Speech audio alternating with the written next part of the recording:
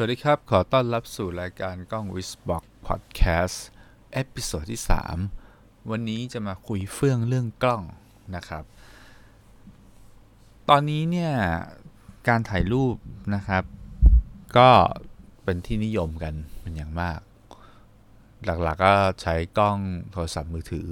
ใช่ไหมครับซึ่งเดี๋ยวนี้ก็มีทั้งกล้องที่เป็นกล้องแบบหลายตัวนะครับอยู่ในมือถือเครื่องเดียวนะฮะเพื่อให้ถ่ายเลนส์ภาพกว้างภาพกว้างธรรมดาแล้วก็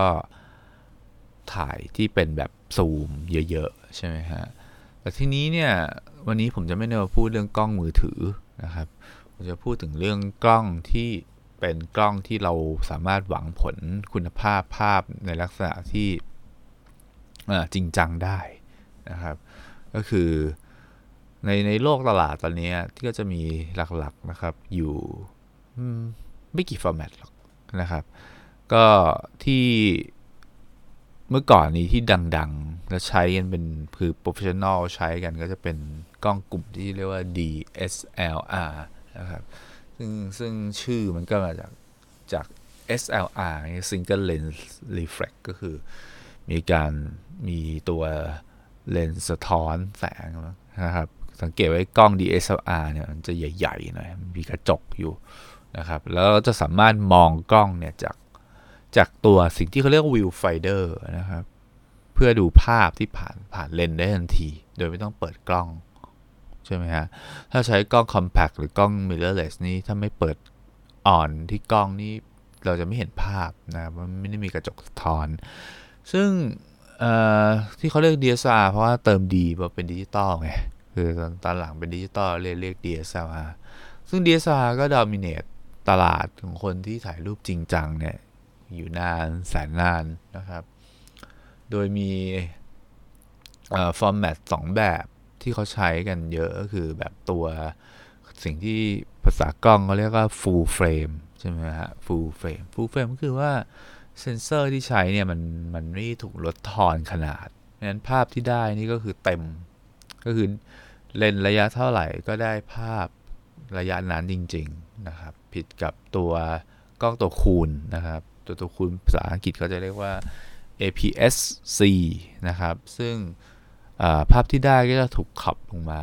นะครับแต่เขาก็แก้อย่างเงี้ยครับคือถ้าตัวคูณเป็น50นี่คือระยะนะครับคือตรงไหนตามไม่ทันนี่ผมแนะนำให้ดูบล็อกที่เป็นบทความของผมประกอบด้วยจะเข้าใจง่ายขึ้นนะครับบางทีพูดอย่างนี้อาจจะไม่เข้าใจระยะ50เนี่ยมันเหมือนกับเป็นคล้ายๆกับระยะสายตาคนใช่ไหมแต่ทีนี้พอเราเอาระยะ50เดียวกันนี้เนี่ยไปใส่ในกล้องตัวคูณเนี่ยมันจะถูกตัดขอบเหมือนเรียกว่าขอบ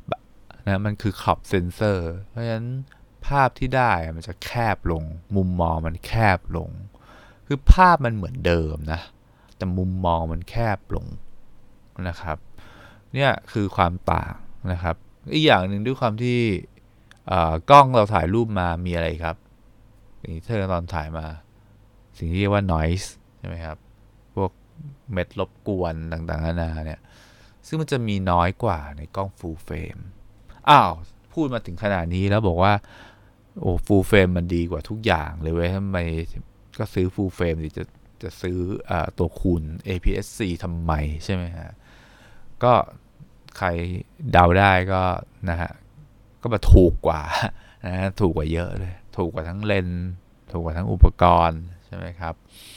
ทีนี้เนี่ยต้องบอกว่าถูกกว่าอย่างเดียวมันก็ไม่ใช่เพราะว่าจริงๆแล้วข้อดีของมันอีกอย่างหนึ่งคือสิ่งที่เขาเรียก form factor ก็คือขนาดของตัวกล้องมันเล็กกว่าด้วยนะครับทำให้ตอนแบกหรือตอนอะไรเนี่ยมันไม่ลำบากนะครับแล้วผมจะเล่าเรื่องราวแบบสมัยตั้งแต่ผมฝึกได้รับกล้องตัวแรกมาให้ฟังคร่าวๆพร้อมกับการที่จะเล่าว่าเราควรซื้อหรือเลือกใช้กล้องแบบไหนแล้วกันนะครับตามภาษาการคุยเรื่องกล้องในวันนี้นะครับกล้องตัวแรกเนี่ยผมได้รับซื้อต่อจากพี่ชายมานะครับก็คือเขาเปลี่ยนกล้องแล้วเขาก็ กล้องตัวเดิมมาขายผมซึ่งก็เป็นกล้องที่ใช้ได้เป็นกล้องที่ดีนะครับแล้วก็ตอนนั้นผมก็ใช้กล้องยี่ห้อนิคอนนะครับบางคนเรียกไนคอนผมเรียกนิคอนแล้วกันใช้นิคอนปุ๊บมันกล้องมันจะมาพร้อมสิ่งที่เขาเรียกว่าเลนส์คิดนะเลนส์คิดคือเลนส์ที่เอาไว้ถ่ายอเนกประสงค์ก็คือเป็นเลนส์ซูมอเนกประสงค์ถ่ายได้ตั้งแต่มุมกว้างยันมุมเทเลโดยปกตินะมันคิดที่เกรดใช้ได้หน่อยนะทีนี้เนี่ยแต่ข้อเสียของเลนส์คิดเนี่ยก็คือส่วนใหญ่ที่เขามาทำที่เขาว่าบันเดิลกับกล้องตอนขายเนี่ยมันไม่ค่อยดีคือคุณภาพมันคือบางสิ่งเหมือนคุณซื้อกล้องสมมุติคุณซื้อกล้องราคา60,000อย่างเงี้ยนะครับแต่เลนส์คิดคุณราคาสัก5-6,000อย่างเงี้ยคือผมพูดตรงคือเลนส์กล้องราคา60,000เสียของนะครับนี้เนี่ยมันก็เลยก็ต้องดูกันว่าเลนส์คิดเนี่ยมันเหมาะสมหรือเปล่าใช่ไหมฮะแต่วันนั้นตอนที่ผมได้มาตอนนั้นคือเลนส์คิดก็เหมาะสมกับตัวกล้องนะคือหมายความว่าเป็นเลนส์ที่มีคุณภาพถือว่าพอใช้ได้นะครับเพราะกล้องก็ไม่ได้ราคาแพงอะไรมากมายอยู่แล้วนะครับเป็นกล้องตัวคูณของนิคอนนะครับชื่อรุ่นมัน D80 ซึ่งผมก็ถ่ายมั่วซั่วตุ้มเป๊ะเลยนะครับก็ถ่ายอธิบายไม่ได้อะบางทีมันที่มันเบอร์หลังได้เพราะอะไรอย่างเงี้ยคือโง่ขั้นนั้นเลยทีเดียวทีนี้เนี่ยผมว่าเดี๋ยวนี้มีคนผมเห็นคนเด็กสมัยใหม่ๆรุ่นใหม่ๆที่เด็กกับผมสัก10 ปีพวกเด็กอายุ20กว่าเลยอะไรเงี้ยไอ้รุ่นหลังๆเนี่ยถ่ายรูปกันสวยเยอะมากเลยนะครับดูเป็นงานกันมากเลยจะด้วยอะไรก็ตามทิ้งแต่ผมว่า น่าสนใจนะครับก็หลังจากนั้นเนี่ยผมก็เริ่มเข้าใจกระบวนการถ่ายภาพมากขึ้นคือเริ่มคือคุณควรศึกษานะคือถึงถ้าคุณไม่ศึกษาเนี่ยผมแนะนำว่าคุณฟังแบบที่ฟังผมตรงนี้ก็ได้แล้วลองไปช่วยเหลือตัวเองดูเพราะไม่งั้นก็เสียของคุณไม่จำเป็นต้องแบกกล้องใหญ่ๆเพราะบางทีคุณแบกกล้องใหญ่ๆคุณถ่ายรูปไม่เป็นคุณถือมือถือดีกว่าถูกไหมทีนี้เนี่ยผมก็เลยแนะนำเช่นว่าถ้าคุณต้องการถ่ายรูปพอร์เทรตคุณควรทำไงคุณควรใช้เลนส์ที่มี2 กรณีเลนส์ฟิกก็คือเลนส์ที่มันหมุนไม่ได้นะครับมีระยะเดียวใช่ไหมครับที่รูรับแสงกว้างๆผมจะไม่พูดซ้ำนะเพราะว่ารูรับแสงกว้างหมายถึง f1 จุดเท่าไหร่อะไรเงี้ยเอาเป็นว่าผมพูดคำภาษาแบบไม่ใช้ภาษากล้องเลยแล้วกันว่าคุณควรทำยังไงนะครับกับอีกแบบนึงคือคุณใช้เลนส์ระยะเทเลคือระยะที่คุณต้องส่องไกลๆเลนส์ที่มันกระบอกยาวๆส่องไกลๆแล้วก็เปิดรูรับแสงให้กว้างที่สุดเท่าที่ทำได้คุณก็จะได้หลังละลายมากแล้วนะครับซึ่งต้องบอกว่าภาพคุณถ่ายภาพคนเนี่ยยิ่งคุณทิ้งระยะไกลเท่าไหร่ยิ่งดีเพราะว่าสัดส่วนของคนที่เป็นแบบจะเบี้ยวน้อยที่สุดนะครับอย่างเงี้ยเป็นต้นคุณควรรู้ก่อนที่คุณจะใช้กล้องเนี่ยคุณควรรู้สิ่งเหล่านี้ก่อนนะครับไม่งั้นผมว่ามันเหมือนกับเสียของผมเจอเด็กน้องบางคนที่คือบ้านรวยไงซื้อกล้องไฮโซมากเมื่อก่อนแต่ถ่ายรูปมาคือถ้าถ่ายแบบนี้คือใช้ iPhone ถ่ายดีกว่านะคืออย่าถ่ายเลยดีกว่าอย่างนี้เลยทีเดียวนะครับก็แนะนำไว้จะได้ใช้ของมันคุ้มๆหน่อยบางทีถ่ายยังไม่ค่อยเป็นก็ใช้กล้องตัวคูณที่ราคาไม่แพงถ่ายไปก่อนนะครับให้รู้จักว่าอะไรเป็นอะไรจนเก่งแล้วก็ค่อยขยับขยายไม่เสียหายนะครับตอนนั้นผมก็ไปซื้อเลนส์คือเลนส์ที่กล้องดิซ่ามันควรจะมีเนี่ยหรือกล้องทุกตัวควรจะมีคือเลนส์เขาเรียกว่าเลนส์ซูมระยะ normal เลนส์ซูมระยะ normal คือเลนส์ที่เขาใช้คำว่าถ่ายได้ทุกอย่างนะครับถ่ายได้ทุกอย่างคือมันไม่ได้อาจจะไม่ได้กว้างแบบกว้างมากนะครับแต่ว่าแล้วก็ไม่ได้ซูมเทเลแบบสามารถเจาะแบบถ่ายสัตว์ได้อะไรไม่ขนาดนั้นแต่มันถ่ายลักษณะชีวิตประจำวันได้เงี้ยคุณควรมีอย่างน้อย1 ตัวนะครับซึ่งปกติแล้วเลนส์ที่เป็นที่สุดของระยะ normal ของกล้องเนี่ย มันจะมีรูรับแสงรูหนึ่งค่าที่นิ่งเลยได้ชื่อว่า 2.8 นะครับไม่ว่าจะเป็นตัวคูณหรือ full frame ก็ตามทีนะครับแต่ทีนี้เนี่ยสิ่งที่ต้องพึงระวังไว้ก็คือการที่คุณใช้ตัวคูณแล้วคุณซื้อเลนส์ 2.8 เนี่ยพอคุณขยับไป full frame หมายถึงว่าคุณต้องเปลี่ยนบอดี้คุณเนี่ยมันก็หนักเหมือนกันเพราะว่าตัว 2.8 เนี่ยถึงเป็นตัวคูณก็ไม่ถูกนะฮะไม่ถูกบอกเลยไม่ถูกนะครับราคาไม่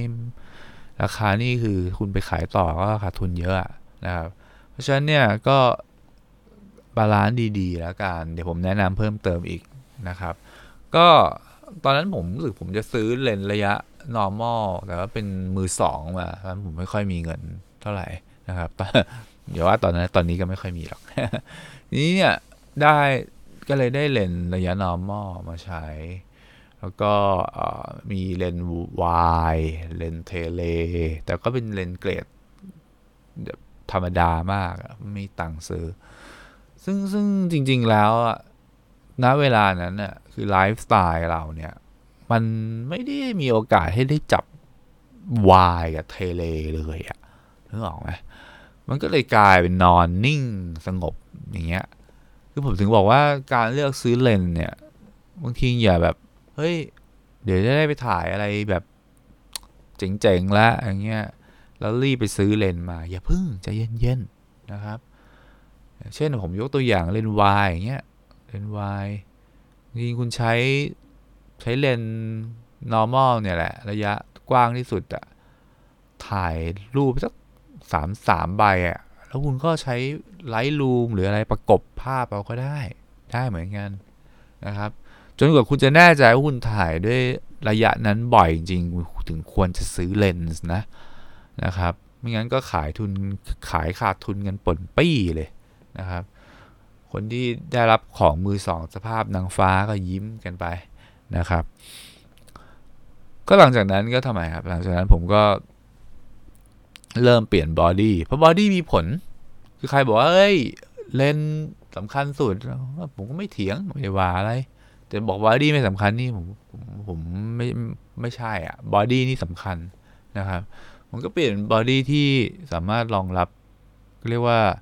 ค่าที่เรียกว่า ISO เขาเรียกค่าไวแสงค่า ISO เนี่ยถ้าเป็นกล้องที่ดีๆคือมันจะคุมได้ดีคือดันสูงแต่ภาพเขาเรียกส่วนที่เป็น noise มันจะต่ำมันจะไม่เยอะนะครับซึ่งเนี่ยคือข้อดีของกล้องรุ่นใหม่ๆแล้วก็ระบบเซ็นเซอร์ที่ทำให้ได้ภาพที่สีสันแล้วก็คุณภาพนะครับที่ดีกว่าเลยคุณภาพมันเป็นคำ abstract หน่อยนะแต่คุณดูคุณจะรู้ว่าภาพมันดีขึ้นจริงเอางี้ดีกว่านะครับผมก็ใช้อยู่ภาคหนึ่งนะครับถ่ายนู่นถ่ายนี่ส่วนใหญ่ผมถ่ายคนนะเมื่อก่อนถ่ายคนผมไม่ค่อยได้มีโอกาสได้ไปเดินทางไปที่ไหนอะไรมันก็ถ่ายคนถ่ายไปถ่ายมาขี้เกียจถ่ายแล้วบางทีไม่มีคนให้ถ่ายแล้วผมก็หมดแพชชั่นในการถ่ายรูปซะงั้นนะครับแต่ตอนนั้นรู้หลักการหมดแหละนะครับรู้หลักการว่าควรจะถ่ายอะไรยังไงแต่ว่าก็ยังไม่ถึงว่ารู้มากนะผมจริงๆผมเดี๋ยวผมจะเล่าให้ฟังว่าสุดท้ายแล้วตอนนี้ที่ผมถ่ายภาพได้ถึงระดับอย่างที่เป็นอยู่เนี่ยกว่าจะมาถึงจุดนี้นี่มันเป็นยังไงนะครับก็ผมก็ตัดสินใจขายกล้องตัวนั้นทิ้งไปนะครับเพราะว่าตอนนั้นก็เงินก็ไม่ค่อยมีนะครับก็อะไรที่ไม่ได้ใช้ก็ปล่อยไปแล้วผมก็ไปต่างประเทศเริ่มไปต่างประเทศเนี่ยไปใกล้ๆแบบนี้แหละก็สบายดีไม่ต้องพกกล้องนะครับสบายมากเลยใช้มือถือถ่ายนะครับนั้นมือถือผมใช้ iPhone 5s ถ่ายดีมากนะครับยกเว้นก็คือถ่ายกลางคืนก็ noise แหลกนะครับแล้วภาพก็ภาพแบบแบนๆเหมือนมือถือนะครับซึ่งตอนนั้นไม่ได้คิดอะไรนะครับผมก็ใช้ไปแต่ว่าเหมือนมันมีจุดชนวนตอนอีกครั้งหนึ่งที่ผมกลับมาถ่ายรูปก็คือตอนที่ทำไมครับมีการเรียกว่าคือคนที่มันเป็นคนรักการถ่ายรูปสักพักมันจะมีจุดชนวนให้รู้สึกว่าอยากปล่อยของคือเรารู้คอนเซปต์การถ่ายรูป ประมาณหนึ่งแล้วมันมีโอกาสให้เราได้แสดงฝีมือเงี้ยได้แสดงฝีมือนะครับบวกกับประจวบตอนนั้นเงินเริ่มมีแล้วผมไปซื้อ full frame มาตัวหนึ่งของ Nikon นะครับ D750 เป็นกล้องที่ดีนะครับเป็นกล้องที่ดีแล้วก็เลนส์ที่เป็นเลนส์คิดนี่ถือเป็นเลนส์ที่ทำการได้นะครับเลนส์คิดของเขาข้อดีของเขาของจะดีจากส่วนหนึ่งคือค่ารูรับแสงมันนิ่งนี่เป็นข้อแนะนำสำหรับทุกๆคนเลยนะครับคือเลนส์ที่ดีอ่ะรูรับแสงควรจะนิ่งไม่ใช่เปลี่ยนไปเปลี่ยนมาถ้าเปลี่ยนไปเปลี่ยนมาผมไม่คิดว่าในเลนส์นั้นคือเลนส์ที่ดีนะครับและอีกอย่างมันทำให้เรากะอะไรยากนะครับนี้ผมใช้กล้องตัวนี้กล้องนิคอนนี้ผมก็ได้ภาพที่ดีมากๆหลายภาพเลยนะครับจนผมมาใช้ตัวหรือแม้ตอนนี้ผมใช้เลนส์50 1.8 อันโด่งดังของเขาอะราคาสักซื้อ Lazada สัก 6,000 ได้มั้งประมาณนี้ถ่ายภาพมาสวยมากนะครับดีมากแล้วก็ noise control ได้ดีมากจากนั้นเนี่ยผมก็เล่นสูงไงเอาเล่นอะไรต้องเล่นให้สุดไปซื้อ24-70 Nano f 2.8 ก็คือเลนส์ normal เกรดท็อปที่สุดของ Nikon แหละนะครับหนักแม่งประมาณเกือบกิโลหนักมากนะครับแล้วก็ใส่ไปใช้ไปเพราะว่าชอบจะติดเลนส์ตัวเดียวแล้วไงแล้วก็แบบถ่ายไปก็ถึงจุดหนึ่งก็คือว่าจริงๆแล้วมันก็ทำให้ยูดีผมก็ตาสว่างขึ้นมาอย่างหนึ่งคือผมก็ไม่ได้ค่อยชอบอยากจะแบกเลนอะไรหนักๆอย่างนั้นนะคือสมัยก่อนถ้าเกิดผมได้ถือเลนใหญ่ๆผมรู้สึกหล่ออะดูโปรอะนะแต่ถึงจุดนี้คือผมไม่ได้สนใจว่าผมจะดูโปรหรือไม่โปรอะผมสนใจว่าผมไม่ลำบากแขนตัวเองเกินไปแล้วก็ได้ภาพที่มีคุณภาพสูงใช่ไหมฮะซึ่งตอนนี้ผมใช้ตัว24-70ที่มันหนักเป็นเกือบกิโลเนี่ยมันไม่มีการสั่นด้วยนะฮะตัวบอดี้กล้องก็ไม่ได้มีการสั่นเพราะฉะนั้นเนี่ยตอนถ่ายภาพกลางคืนเนี่ยก็สั่นนะภาพสั่นภาพเบลอเยอะมากเลยนะครับแล้วก็หรือพอจะให้คนอื่นถ่ายเนี่ยถ้ามือเขาไม่ค่อยนิ่งเนี่ยภาพที่ได้มันก็จะสั่นอะจริงๆนะครับต้องบอกว่าทำการได้จริงๆจังๆคือตอนกลางวันถ้าจะทำการตอนกลางคืนก็ต้องหยิบขาตั้งกล้องไปซึ่งก็มันก็โคตรหนักอะนะครับผมซื้อขาตั้งกล้องที่มันเบานะ B Free ของ Manfrotto เนี่ยรวมกันแล้วมันก็หนักมันเหนื่อยนะครับถึงจุดหนึ่งเนี่ยผมก็เลยโอเคผมปล่อยวางพอสมควรผมก็สลัดอุปกรณ์เหล่านี้ออกไปจากตัวสลัดแบบได้ตังค์นะไม่ใช่บริจาคสลัดออกไปแล้วก็ไปซื้อกล้องที่หนุ่มๆสาวๆฮิตกันอะฟูจิฟิล์มนะเห็นว่าเฮ้ยเขาฮิตกันคือฟูจิฟิล์มเนี่ยเป็นยี่ห้อที่เน้นหนักเรื่องของกล้องตัวคูณมากนะ APS-C เนี่ยคือเลนส์ของเขาหรืออะไรเงี้ยคือออกแบบมาแต่แบบระบบเนี้ยนะครับซึ่งมันก็เหมาะคนทั่วไปเพราะว่ามันทำให้ได้ form factor หรือ body ที่มันไม่ใหญ่พอไม่ใหญ่ปุ๊บคนก็ถือถ่ายไปได้ทั่วไปใช่ไหมฮะซึ่งเลนส์คิดที่มันหมากล้องที่ผมซื้อเนี่ยมันก็ค่อนข้างดีนะครับถือว่าเป็นเลนส์คิดที่หนึ่งในเลนส์คิดที่ดีที่สุดที่ผมเคยเจอมาตัวหนึ่งในทีเดียวนะครับแล้วก็น้ำหนักโดย overall ถือว่าไม่หนักนะครับแต่ด้วยความที่ผมเนี่ยก็ติดนิสัยเดิมนะคือชอบความจบนะฮะชอบจบก็คือคนจริงตอนจะใช้ฟูจิเนี่ยคิดว่าจะใช้เลนส์ฟิกนะคนที่ชอบเล่นฟูจิชอบใช้เลนส์ฟิกคือเหมือนกับชอบเปลี่ยนเลนส์เปลี่ยนเป็นระยะนั้นระยะนี้คือมันก็สนุกนะครับการเปลี่ยนระยะคือเพราะว่าจริงๆแล้วถ่ายรูปเราเข้าใจว่าแต่ละระยะมันทำการยังไงอะไรอย่างเงี้ยแต่พึงสังวรนะครับระยะของฟูจิอ่ะคุณต้องมาคิดคุณกลับหัวใหม่อ่ะถ้าเกิดคุณจะต้องมาใช้ฟูลเฟรมอ่ะนะครับก็คือ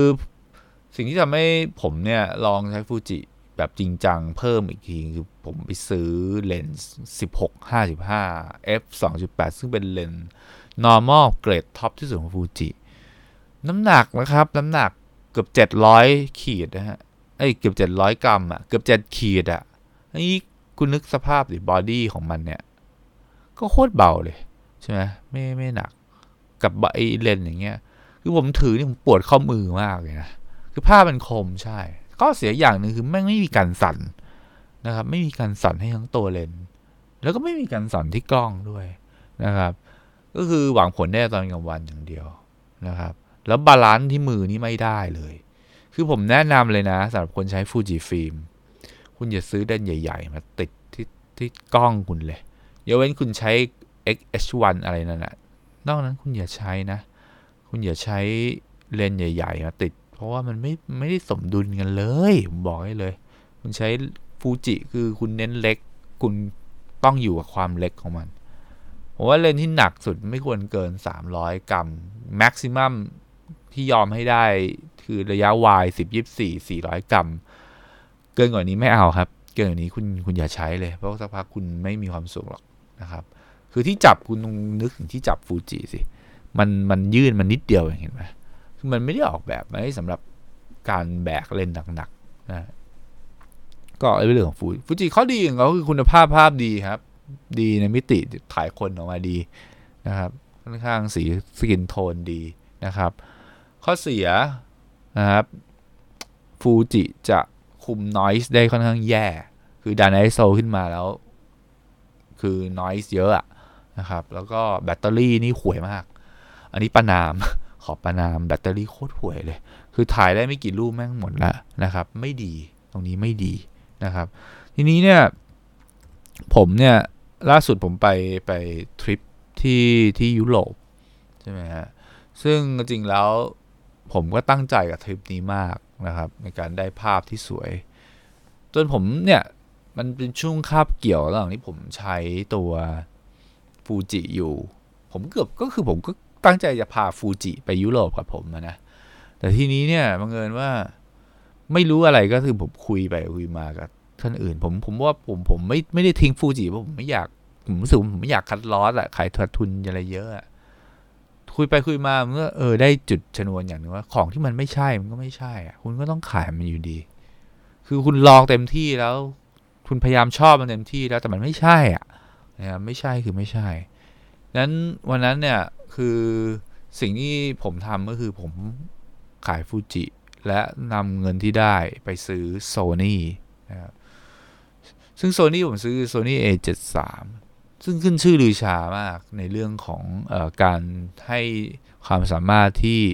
เรียกว่าตีคู่แข่งกับจุยความสามารถที่ผมชื่นชมของ Sony A73 ก็คือการทำไมครับแน่นอนการสั่น5 แกนเนี่ยมันมีในกล้อง Sony หลายตัวอยู่แล้วคือคุณมันหมายความว่าคุณใช้เลนส์อะไรก็ได้แต่กล้องคุณช่วยกันสั่นให้ได้ละซึ่งมันมีผลมากตอนนี้คุณอยู่ที่มืดการกันสั่นนะครับถัดมาคืออะไร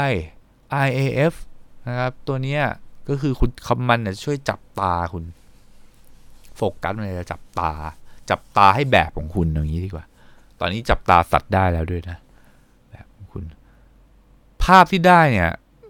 คุณถ่ายคนเนี่ยความคมวัดตรงไหนวัดตรงตานะครับตาคมนะครับนี่มันตาจักจิกตาคมมากภาพที่ผมได้จาก Sony A7 ผมบอกไว้เลยว่าวุดน้อยมากวุดน้อยจริงๆนะครับแล้วก็เข้าเป้าตลอดนะครับคือ IF เนี่ยถ่ายย้ำอีกทีถ่ายคนให้ชัดดูที่ตานะครับซึ่งถึงแม้ผมจะใช้เลนส์ที่มีรูรับแสงกว้างๆอย่างไซส์นะครับไซส์ 55 1.8 อย่างเงี้ยก็คือทำไมครับตาก็ยังคมชัดหูอาจจะเบลอบ้างอะไรเงี้ยแต่ถือว่าเป็นภาพที่ดีแล้วนะครับก็ Sony นะครับแบตเตอรี่อึดนะครับเมนูมีคนบอกว่าดูยากมันก็ยากเหมือนกันนะแต่ว่า